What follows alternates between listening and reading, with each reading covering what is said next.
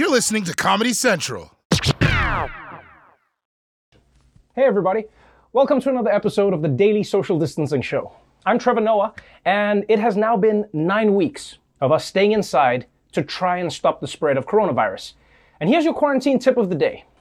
Do you want a great way to keep your kids busy and also make some money? Well, teach your kids how to sew face masks.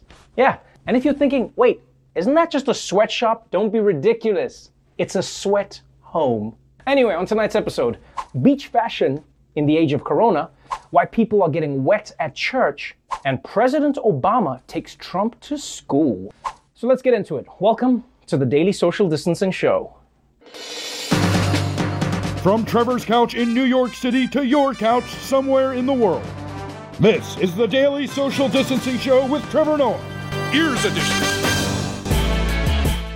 Every day our news feeds are bombarded by countless stories of sad coronavirus updates and stories about what celebrities look like now. Either way, it's all depressing. So to help us remember the brighter side of life, let's turn to our ongoing segment, A Ray of Sunshine.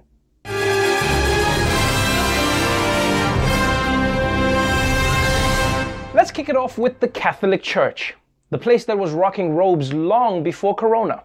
Now, they're known for sticking to old traditions, but in these Corona times, even priests are learning to innovate. One priest in Michigan may have found the most unique way to connect with parishioners and social distance at the same time. Photos posted on social media by St. Ambrose Church shows the Reverend using a squirt gun to shoot holy water. As you can see, drivers pulled up to the church steps and are greeted by the Reverend, who's wearing a face mask, gloves, and holding a bright green gun. He told BuzzFeed News for an article over the weekend that he was a bit concerned about how the Vatican might react when the photos of him squirting holy water began circulating widely on the internet. But he says, quote, I haven't heard anything yet. Okay, hold up.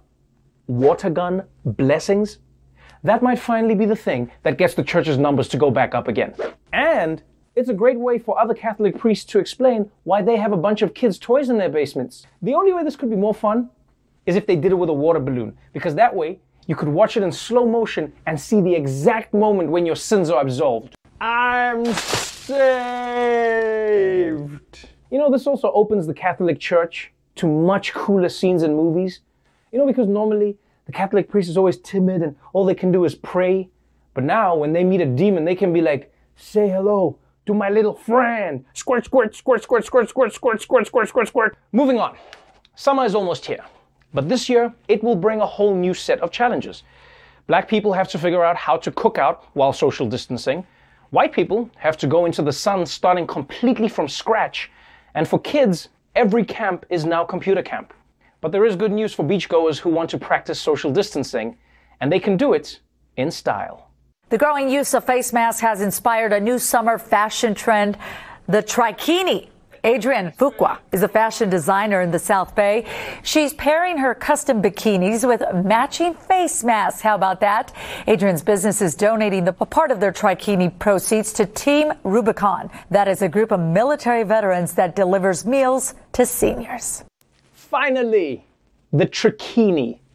The outfit that's perfect for going to the beach and then robbing a bank. Seriously though, I love that even during a pandemic, humanity is adapting so that we can still find a way to post thirst traps. But I would recommend, just to be safe as possible, don't bother with the thong version. It's sexy, but I don't think it works. You know what though? I bet the more trikinis we see, the more people are gonna start getting turned on by chins. Because think about it, like it's always the hidden parts that people think are hot. Like if trikinis become a thing, at the end of the day, someone will be taking off their trikini and their partner will be laying in bed like, oh yeah, baby, show me that anterior mandible, oh my God. And finally, a story from Germany, the country that only has an outside voice. Germans have now found a way for people to enjoy live classical music that is safe for both the performer and the audience. One-on-one concerts with a single musician playing for a single audience member in parks, museums, and airport terminals. So if you love classical music and prolonged awkward eye contact, this is for you. Although, this only works for classical music. Because I mean, I enjoy hip hop, but a solo rap concert feels like a guy is just yelling at you on the beat. Yo, everybody, put your hands in the air.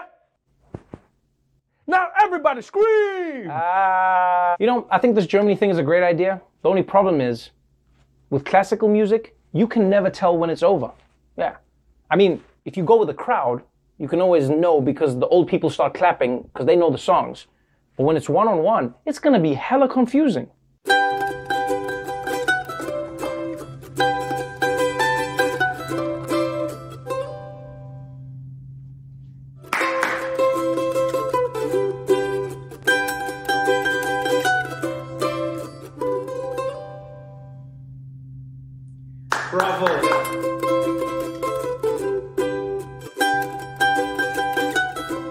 All right, that's it for the sunshine. Let's get straight into the headlines. First up, some major news about that thing we've all been searching for. A video on Pornhub we haven't watched yet. A coronavirus vaccine. This morning, there are promising signs in an early-stage vaccine trial. The U.S.-based biotech company Moderna has announced interim phase 1 results in a trial conducted with the National Institutes of Health. Participants in the human clinical trial have developed antibodies against the virus. That's key, because that's exactly what a vaccine is supposed to do.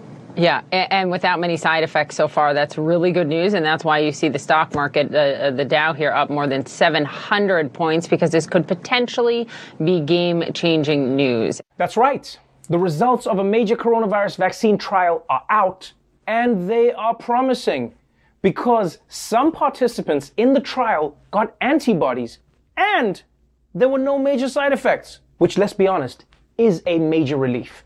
Because don't forget, they're fast-tracking this vaccine. So the scientists could have come out like, the results are in, and the good news is all 3 of Bruce's heads are coronavirus negative. Now, even though this is the really early stages, the stock market went crazy today with everyone trying to invest in this company. And it actually gave me an idea. Anyone who owns a company right now who's struggling, just announce that your product can also maybe help fight coronavirus. And you're in the money, baby. Cinnabon could have an ad like, hey, if our Cinnabons can't kill you, what chance does coronavirus have? Now, while most people are waiting for a vaccine, there are some people who think we might not even need one. People like Eric Trump, fetus in its 100th trimester, and the president's 4th favorite son. You see, according to baby Voldemort, coronavirus is actually a hoax that'll go away on its own. And the only reason the media is even talking about it is to steal the White House from his dad. Biden loves this. Biden can't go out on stage without making some horrible blunder. I mean, even from his basement, he's making awful gaffes every single day. So his campaign's thrilled that he's not going out there. And they think they're taking away Donald Trump's greatest tool, which is being able to go into an arena and fill it with 50,000 people every single time, right? So they will, and you watch, they'll milk it every single day between now and November 3rd. And guess what? After November 3rd, coronavirus will magically all of a sudden go away and disappear, and everybody will be able to reopen. Okay, here's something I don't get. If coronavirus is all a giant scam, then why is Eric Trump doing this interview from his house? A house where, by the way, it looks like he was in the middle of doing a seance. Like, what's up with those candles? Spirits, spirits, wherever you may be, make my father proud of me. Now, according to Eric, this whole coronavirus thing is a conspiracy to prevent his dad from doing big campaign rallies. And I'm sorry, man, this makes no sense. Donald Trump is the president. So if he thinks coronavirus is all just a bunch of hype and he should be able to do a rally, then my man, go and do a rally. I swear, Trump is the most powerful, least powerful person in the world. I want to do a rally, but I can't because the doctors will get mad at me. And by the way, we all know coronavirus is not a Democratic plot. Because if Corona was a Democrat, it would have found a way to lose weeks ago. And speaking of Donald Trump, the president isn't spending all his time not dealing with the coronavirus pandemic. He's also keeping busy with other important parts of his job. Undermining democracy. Overnight, there was another shakeup in the administration. The State Department Inspector General Steve Linick is being fired, the 4th IG to be let go in recent weeks. House Foreign Affairs Committee Chairman Eliot Engel says the watchdog opened an investigation into Secretary of State Mike Pompeo and accused the president of an unlawful act of retaliation. Linick had launched an investigation into Secretary of State Mike Pompeo and whether, according to a congressional aide, Pompeo and his wife had misused a political appointee for personal tasks. The IG was looking into whether Pompeo made a member of his staff, a political appointee, walk his dog, pick up his dry cleaning, and make reservations for the secretary and his wife. Wow. President Trump has fired his 4th inspector general in just the last few weeks. And what makes this firing extra suspicious is that this inspector general was in the middle of investigating Mike Pompeo for using his official staff to do unofficial things, such as walk his dog and do his laundry. And I'm sorry, man, but Pompeo had to know he was gonna get caught. Sending people to pick up his dry cleaning? I mean, he's the only person in Washington whose shirts have a 4-foot wide neck hole. What did he think was gonna happen? So once again, Trump has fired somebody who's supposed to be providing oversight on his administration, which still makes no sense to me. I mean, this would be like if a toddler could fire their own babysitter. I'm sorry, Kimberly, but you're just killing me and Peppa Pig's vibe. You gotta go. Yeah, this whole bedtime thing is trash. All right, I have to go get my pizza delivery downstairs, but when we come back, I'll tell you why Barack Obama was involved in a drive-by. Don't go anywhere. Don't eat it, I'm coming! Welcome back to the Daily Social Distancing Show. Let's talk about commencement addresses. It's that time of the year when everyone puts on a dress and are told that they're the future of the planet. For much of America, this was graduation weekend. And so prominent celebrities and politicians decided to hold their versions of a virtual commencement speech. And the commencement speaker everyone was talking about is Barack Obama, 44th President of the United States and world's slowest Kenyan. Although his address turned out to be less of a graduation speech and more the world's loudest subtweet. Just as you've been looking forward to proms and senior nights, graduation ceremonies, and let's face it, a whole bunch of parties, the world is turned upside down by a global pandemic. This pandemic has finally torn back the curtain on the idea that so many of the folks in charge know what they're doing. A lot of them aren't even pretending to be in charge. Doing what feels good, what's convenient, what's easy, that's how little kids think. Unfortunately, a lot of so-called grown-ups, including some with fancy titles and important jobs, still think that way, which is why things are so screwed up. You know, it's funny how Obama hides his insults, almost like he doesn't want to get in trouble with Michelle for going low. Now, I agree with Michelle that we're going to go high, so I won't say anything about your mama. I will, however, point out that the person who gave birth to you has reached proportions that could possibly obscure large bodies of light. It's also crazy how Obama never even had to mention Trump by name. Like, that's how you know you've screwed up, when someone could just say, people have no idea what they're doing, and everyone was like, oh yeah, that's Trump, right? That's Trump. Even Trump is like, that's me, totally me. But as subtle as Obama's criticism may have been, it apparently set off a 5-alarm outrage fire over at Fox News. It's a commencement speech. It's supposed to be motivational, positive. It's supposed to be about the graduates.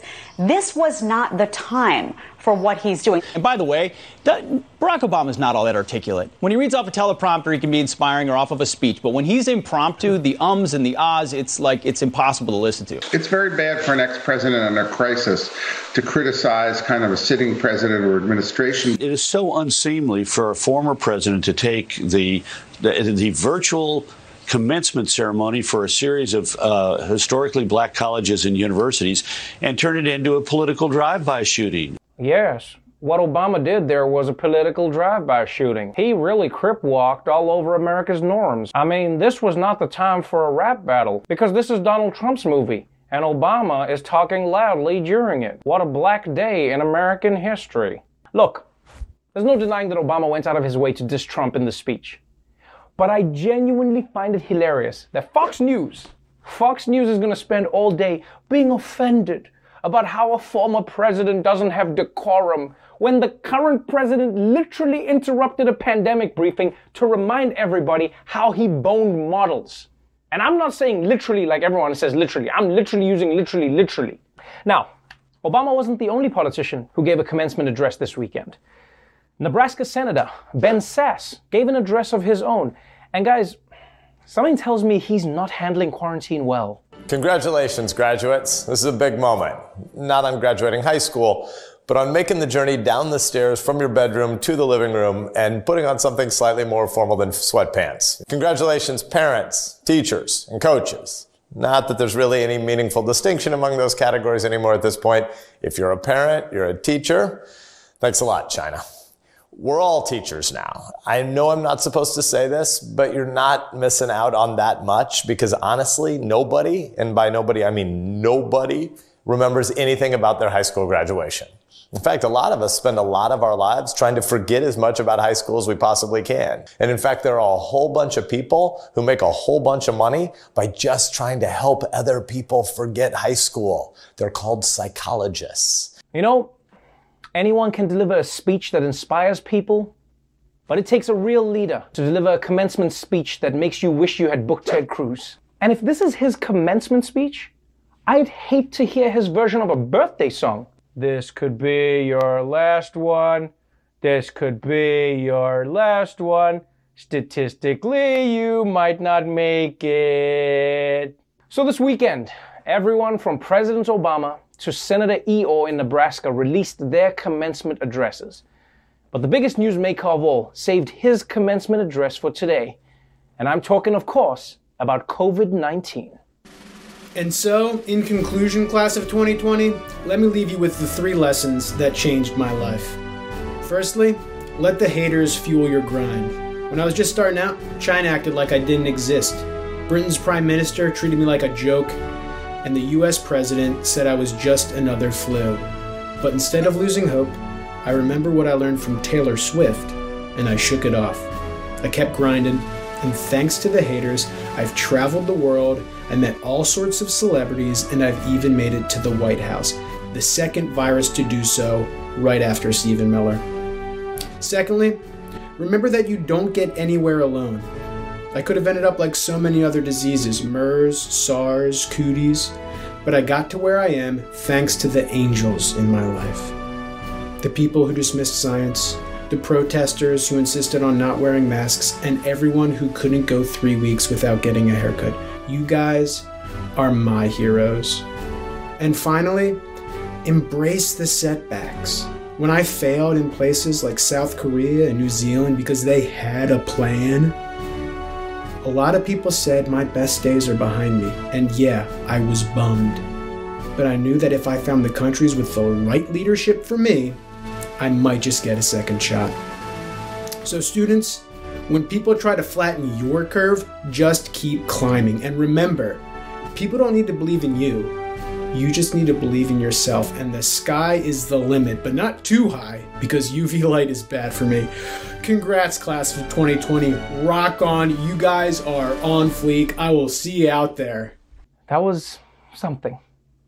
When we come back, Jabuki Young White will look at how the mega rich are dealing with Corona. Stay tuned.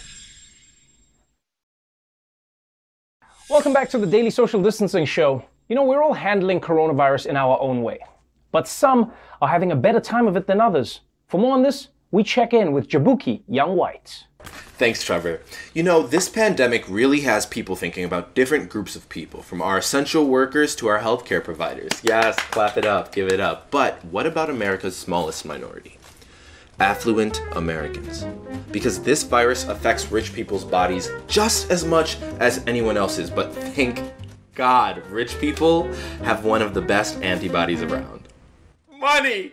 Wealthy escaping problem zones by chartering private jets, airlifting their entire families to a holiday home to, quote, sit it out. Folks who have second and third homes in West Palm Beach and Nantucket, Cape Cod, Martha's Vineyard, in the Hamptons, certain grocery stores have been ransacked by the number of people flooding in. A rural county in Idaho that actually suddenly became a hotspot because it's a place where a lot of wealthy people have second homes. Year-long Hamptons residents say the outbreak is leading to class warfare. It's just so good for them. That's awesome. Look, I'm not hating. I'm just saying, if you have enough money to go to your second, third, fourth home, at least let me quarantine in your first home. I should be laying by a pool instead of laying in front of the bathroom door while my roommate takes an hour-long shower. Dan, are you done yet? Dan, your date can't smell you over Zoom. Dan. But spending your quarantine in your vacation home is just for poor rich people. Mega rich people run from Corona and the medical equipment runs with them. A luxury hotel company in Switzerland is now offering a COVID-19 hotel stay that can include a $500 coronavirus test. High-end clients called saying they wanted to wait out the shelter-in-place orders somewhere upscale and say they'd prefer to have medical care come to them. Concierge doctors who cater to rich people and celebrities have been selling tests to patients and their families even when they weren't showing symptoms. Only 1% of the population of Florida has been tested for coronavirus, but 100% of the residents of Fisher Island off Miami have gotten the antibody test. Now, the residents purchased 1,800 test kits for the island's 800 families, as well as for their housekeepers. The island is only accessible by boat and has an average income of $2.5 million. Okay. First of all, why are rich people still allowed to have private islands? Did we learn nothing from Jeffrey Epstein? The takeaway here is that money buys you access, whether it's to testing, to government relief, or to an eBay auction of that peach that Timothy Chalamet jizzed into Call Me By Your Name. I was so close to getting that peach, but the state of Georgia swooped in last minute because they wanted to make it their mascot. But honestly, having an island full of tests is only impressive if you're mega rich. If you're ultra rich, the coronavirus is just like anything else in your life. Dope as fuck. Billionaire David Geffen is currently floating on the waters off the coast of the Caribbean on a $590 million super yacht. Fears about the coronavirus are boosting the market for luxurious underground bunkers, offering the rich and famous a place to ride out a pandemic with stockpiled food, blast-proof doors, escape helicopters. Wow. Oh my God, they got a luxury bunker with an escape helicopter. I didn't even know that was a type of helicopter. I thought that helicopters only came in sightseeing, emergency, and bachelorette date. And look, I don't care how nice they are. Luxury and bunker should not be next to each other. That's like chic jorts. Which actually, now that I say, might be kind of a look. Okay, yeah, and sold. Okay, so yes, the rich are living a different quarantine life than us, sure. But I'm not mad, because they're finally figuring out that they need us more than we need them. They can't survive without their housekeepers, their drivers, their cooks, their nannies. They can't even vacuum. They don't even know how to use the dishwasher, and all you have to do is just put the little kerplunky thingy in it and close it. Just look at the Real Housewife who tried to clean her own toilet. And by clean, I mean contaminate. Second toilet, Mom. You got this. No, it's my third toilet. Damn! She's wiping down the toilet with the same brush she used to wash the bowl. Corona is the last infection that she needs to worry about. She looks like Donald Trump trying to give a woman a real orgasm. It's like, clearly you have not done this before. But I think we can all learn a very important lesson from this. A lot of people are seeing how well the affluent are doing during this crisis. And they're saying stuff like, overthrow the 1%! Or socialism now! Or eat the rich! But remember, before you eat the rich, wash them off first, because damn, look, that shit is nasty! Thank you so much, Jabuki. When we come back, I'll be talking to former Secretary of State Madeleine Albright about diplomacy in a global pandemic. Stick around. Welcome back to the Daily Social Distancing Show. Earlier today, I spoke with Madeleine Albright, the first woman to serve as Secretary of State. We discussed her new book, Hell and Other Destinations, and the global pandemic. Check it out. Madam Secretary, welcome to the Daily Social Distancing Show. I'm delighted to be with you. Thanks for asking me. Of course, anytime. You're always welcome as a guest. Before we get into the interview, I know that you have one of the most impressive brooch collections, and they all mean something. So I'm assuming that that V on your lapel stands for something? Because I spent the war in England, World War II, and my father broadcast for BBC. I listened to BBC every night, and they, with kettle drums, would do the first 5 notes, of Beethoven's Fifth, da-da-da-dum, which in Morse code is V for victory. As somebody who grew up and lived through a war, you know, you had to do things like you had to wear masks as a child. You had government-imposed lockdowns that you and your family had to adhere to. Was there a different sentiment than there is now in terms of listening to the government and doing what is best for the population at large? Well, I was a little girl and I did what I was told, but I really do think that what was similar, and I'd love to talk about this a bit, is that the people had no control over where the bombs fell. They only had control over their behavior. And I think people did do what they were told to do. We spent the night in the cellar of the apartment building that we lived in. Mm-hmm. My father, when we moved out of London, was an air raid warden. And, they had blackouts and everything. And I think people did what they were told to do. And their behavior made all the difference. Do you think there's a reason we've seen such a shift in how people don't trust their governments now? Because, the American president, for instance, Trump has said that he sees this like wartime, and yet his own administration gives conflicting instructions on what to do. The White House has coronavirus instructions, and yet he's tweeting out that people should go out and open America. So, how do you think the American public should deal with a situation like this when the leader doesn't seem to have a concise point of view? I think that is the whole problem, because in England, Churchill had a view, and the government was trusted from everything that I can tell from my reading also. I think now there is complete confusion, mainly because the president keeps changing his mind. And so I think that he is the one that has contributed to what is already a difficult situation by changing what he's been saying and then saying he hasn't changed it. And so leadership makes all the difference. There's no question. The news that we're all reading through today is the story of another inspector general who was fired by the administration. And, lawmakers are saying it could have something to do with Saudi Arabia. Others are saying it's because the Inspector General was investigating Mike Pompeo for using his staff to do non-official work duties like walking his dog or getting his laundry. You worked as Secretary of State. Tell me, first of all, what that position is supposed to be, or what you think is going wrong. And secondly, why, if it is a big deal that the Inspector Generals are getting fired at the rate that they are. What I think is interesting is the inspector generals are in these departments to make sure that regulations and laws are carried out. They are inspector generals. And there are a variety of things that come up in terms of about people and personnel matters and regulations. So that is not unusual. What is unusual is to have them fired and then trying to figure out over what.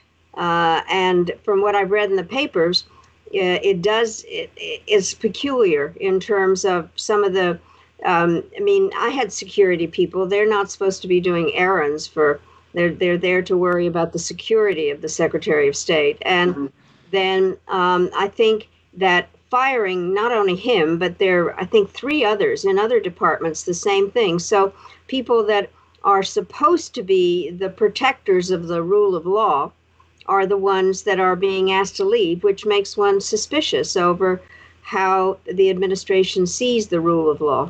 It also feels like the Trump administration has gotten fairly comfortable dismissing people who are tasked with overseeing them as an administration.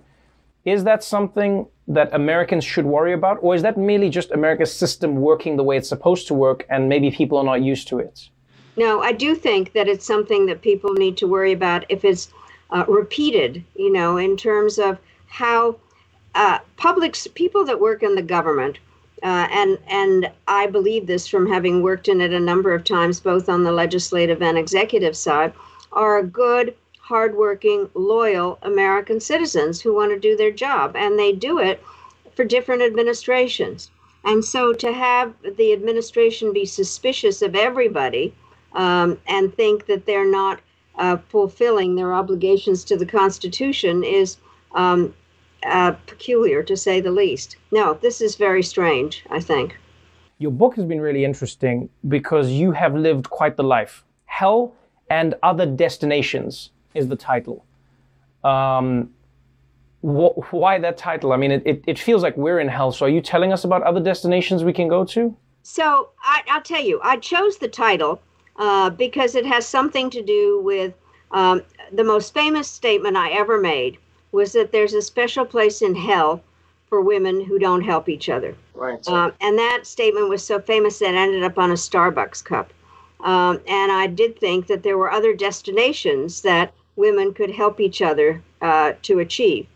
I wrote the book before the corona crisis, and really I didn't focus on the fact that it was going to be so absolutely clear, and so valid at the moment, because I do think we see horrible things going on, a type of hell, when we need to look for other destinations. So the fact that the title is so germane is a little bit of a surprise. Americans are asking a question every day. When will America be ready for a woman as president? It seems like this election, it won't happen, and people are wondering if it will ever happen in the future. It's interesting that you talk about women supporting other women, because I wonder, do you think that women have a special role to play in supporting each other when it comes to getting into elected office?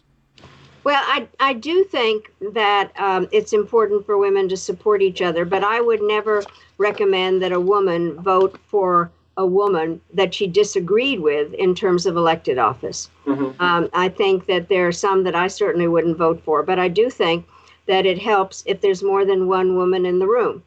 What is so interesting now is that the countries that have managed to have some kind of control over the virus are the countries run by women. That is what's so fascinating. And, like the Prime Minister of New Zealand, and then Taiwan, and Finland, and Germany, and Denmark, and Norway. And I think there are certain qualities about how women view their role in terms of, by the way, I think women are really good at multitasking, because that's what we have to do, which means that we have peripheral vision, that we do care about how decisions are made, that we actually, if you want to put it in these terms, we don't want to divide our children so that one group hates the other. And there are a variety of aspects in terms of how women come to power, which is mostly by trying to be helpful rather than kind of having a lot of ego activities. So I do think, but as to the question, America likes to be first in everything. We are certainly not the first in terms of having a woman leader. And I would hope very much at some point we would. It feels like global diplomacy, though, is about to take a bit of a knock.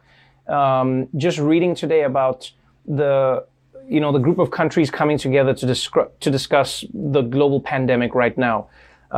There's clearly a rift in that there are many countries, such as Australia, who are saying they want to get to the heart of the pandemic. Where did the virus come from, and how did it spread so quickly? People intimating that they're pointing fingers at China.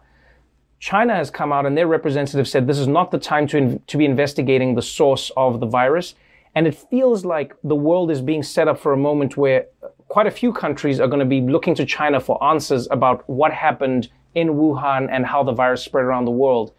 How would you handle this situation? Because on the one hand, people want to hold a country accountable if they've done something that has hurt other countries. On the other hand, it seems like everybody is terrified of China. So how do you balance this out in dealing with them, but also, dealing with them as a partner? What you try to do in diplomacy is to solve problems, not create them. And I do think that one of the issues here is, what do we do now?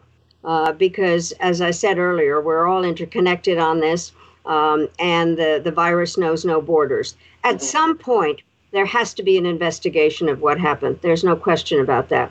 But what we need to do now is figure out ways that we can work together. An example that I've used is, supposing that the Chinese were the ones that came up with the vaccine first. Would we say we don't want it? And the last thing we want to do is to have a so-called Cold War with the Chinese. A diplomat has to be able to do two things, or at least two things simultaneously.